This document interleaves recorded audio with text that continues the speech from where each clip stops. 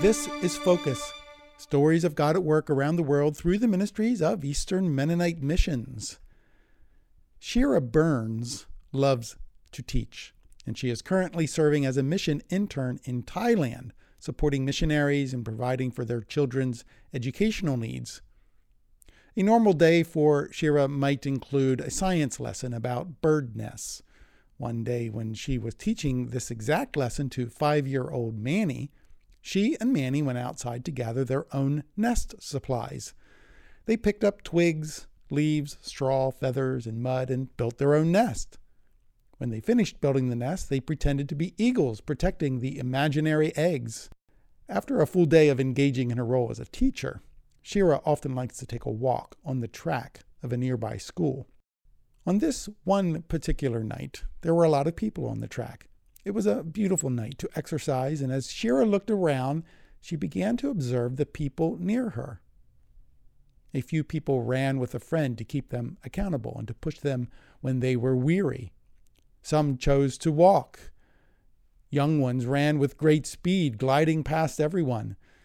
Others, like old grandfathers, shuffled along with the same intensity.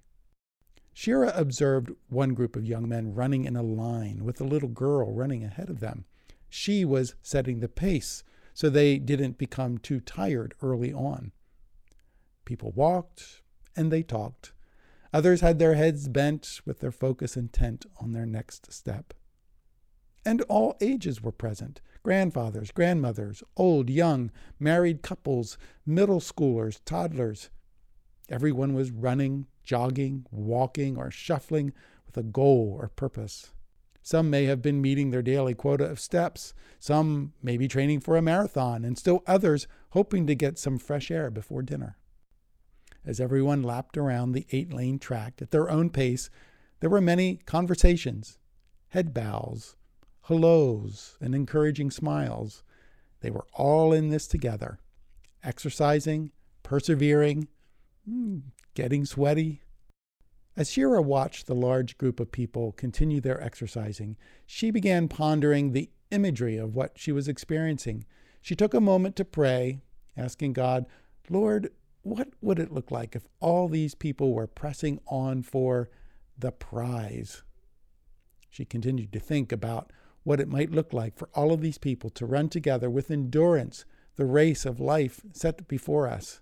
Shira's prayer was that many people would come to know God and see his kingdom here in Thailand. Shira continues praying for this beautiful picture. Whether she's teaching a lesson, pretending to build a bird's nest, or walking on the track at night, Shira longs for all people to join with Jesus on the journey. Well, maybe you or maybe you know a young adult looking for a purposeful mission this summer.